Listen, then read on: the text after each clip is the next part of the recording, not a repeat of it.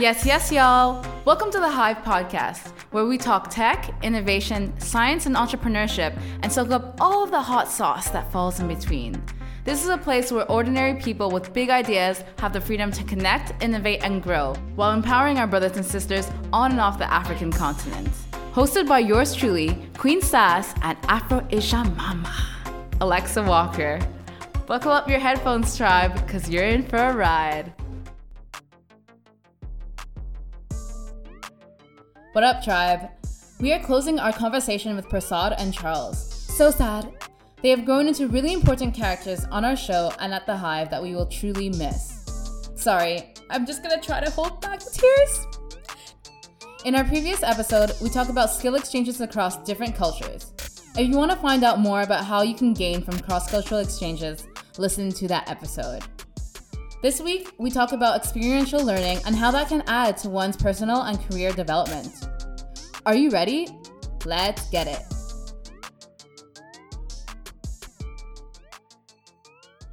So when it comes to the workplace and Kumasi Hive itself, what did you guys think of that? Because for me personally, I sometimes try not to research places because I want to come in with a fully open mind. I don't want any expectations.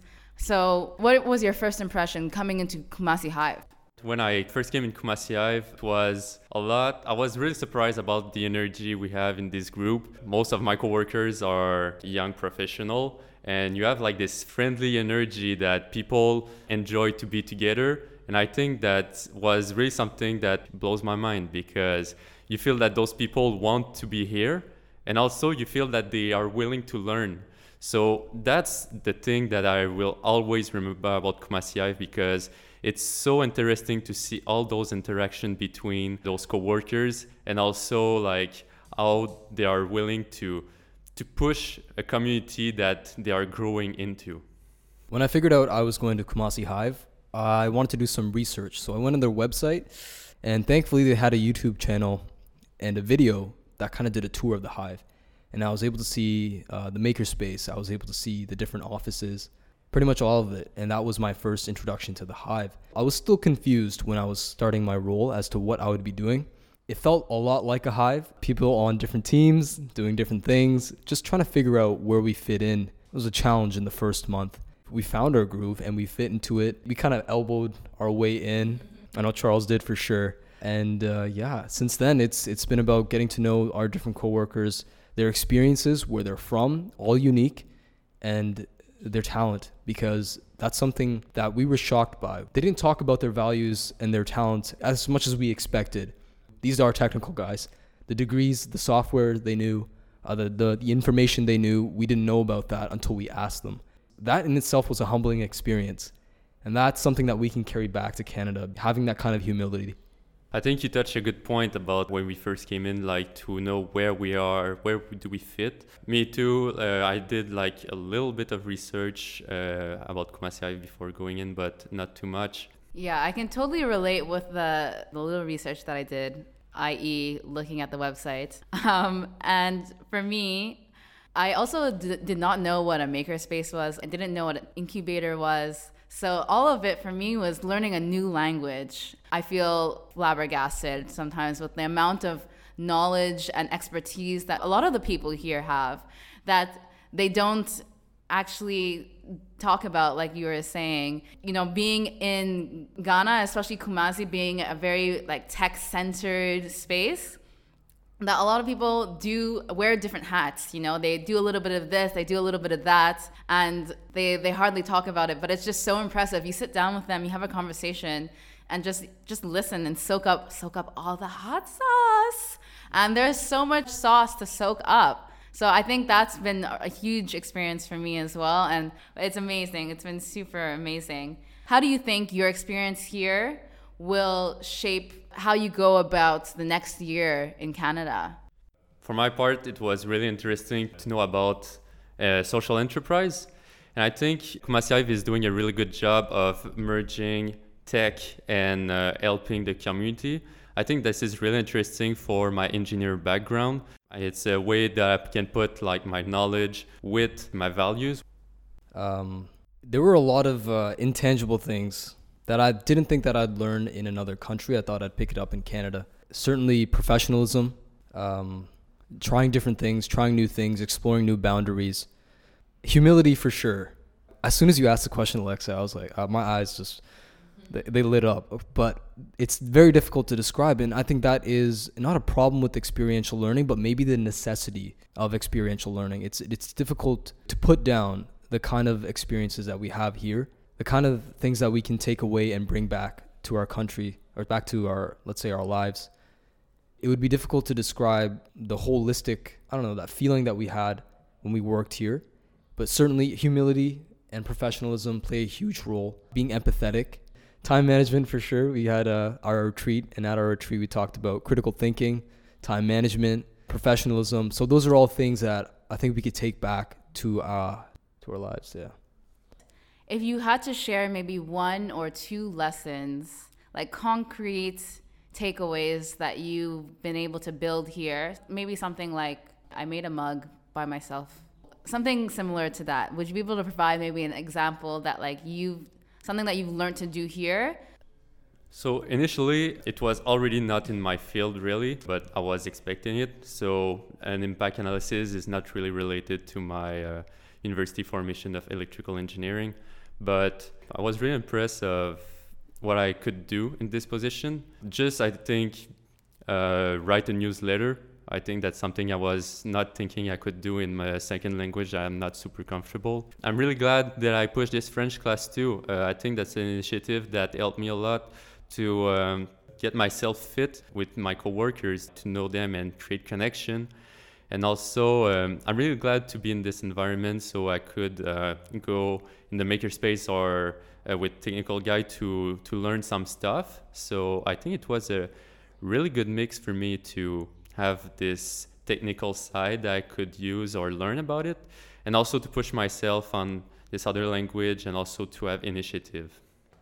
For me, it would be the semi-annual report, because that was arguably the bane of my internship. It was my first time designing a report, and it was quite lengthy as well. Requiring all the different teams to hand in their reports meant that I had to communicate. That was a lot of coordination, and it was a new field for me as well. I have a math background. I was comfortable with that, but when drafting a report and then designing it, it was difficult to figure out what was the best way of going about it. Big learning curve for me there. And then the communication to get all the teams to bring the reports in, getting the pictures, putting that all together. It was an experience, and it's definitely made me grow the most in an area that I didn't expect to grow in this internship. Yeah, I was part of both of those. So, I only saw a little bit of what happened with the semi-annual report. It looks dope, but I know that it takes a lot of work, and you should be super proud of yourself and the newsletter. And everything that you guys have been doing has been amazing. So to be able to say that you did all of that in 3 months, I think that's a huge accomplishment. I think for me, I think one of them has to be making a podcast. I only started listening to podcasts when I got to Ghana, and I became obsessed. I listened to podcasts maybe 50% of the day. And now, within the year, I've created one, which has been pretty amazing. And I haven't done it alone. I've done it with a solid team.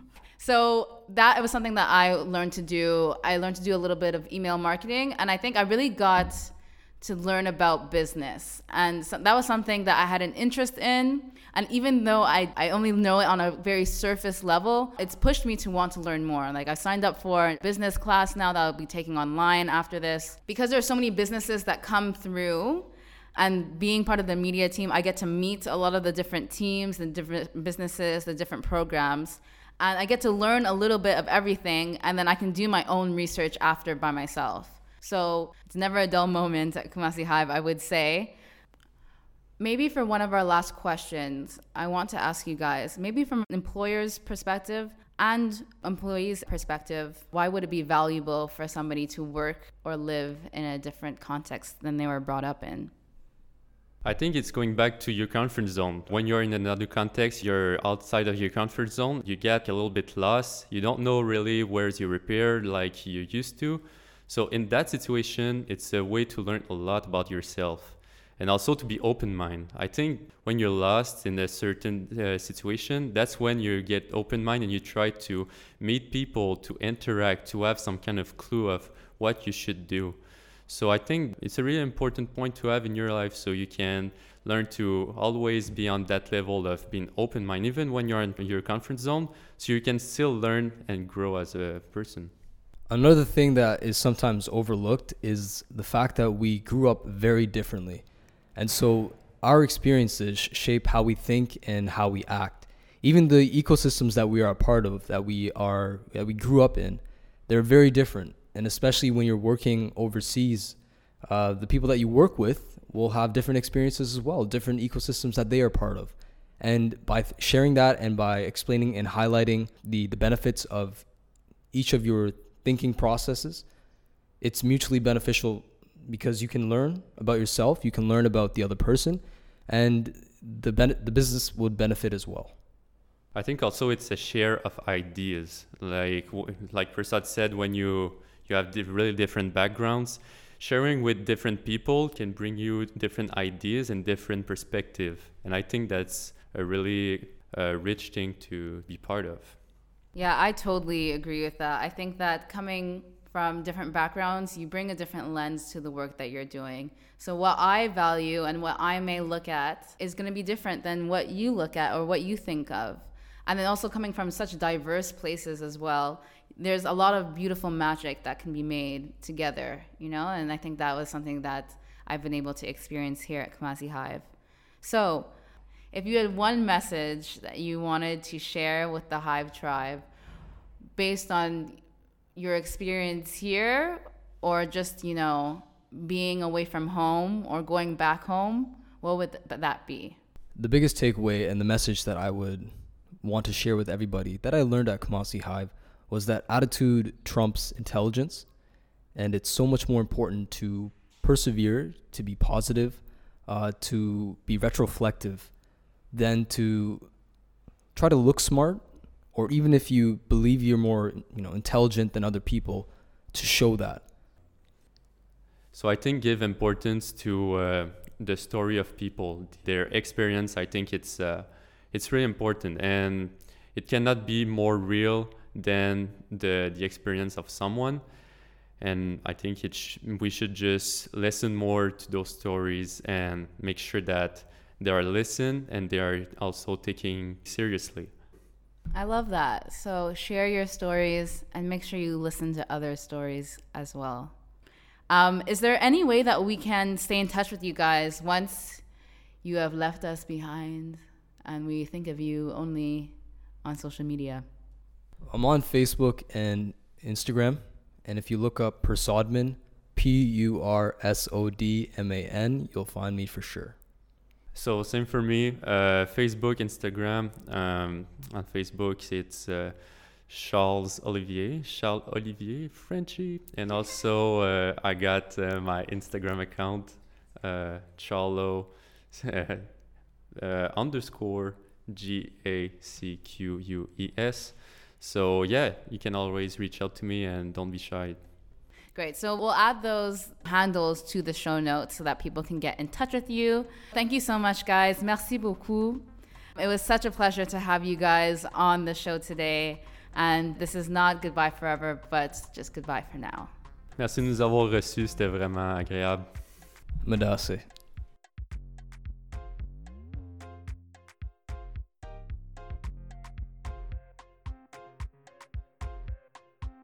Lord, I can't hold it in anymore. Breathe, Alexa. You got this. Oh, it has been so incredible having Pursod and Charles on the show. We have learned so much from these two, from leadership and listening to dancing and just learning how to let go. I really love how they put an emphasis on gaining experience by stepping outside of their boundaries. And I can't forget this gem. Attitude trumps intelligence. You can have the brightest mind in the world, but if it's not open, if it's not willing to face challenges, your endeavors will be fruitless. This is something that we can all learn from. We can grow by working in different contexts and changing our perspectives. Sometimes the hardest part is taking the first step. All right, I'm running out of tissues over here. If you want to be the first to hear about exclusive offers and opportunities, join our newsletter via our website, kumasihive.com. What do you want us to cover on our next season of the Hive podcast? Share your ideas via @KumasiHive on Facebook, Instagram, and Twitter, or via email at media@kumasihive.com. Thanks, team. See you next time.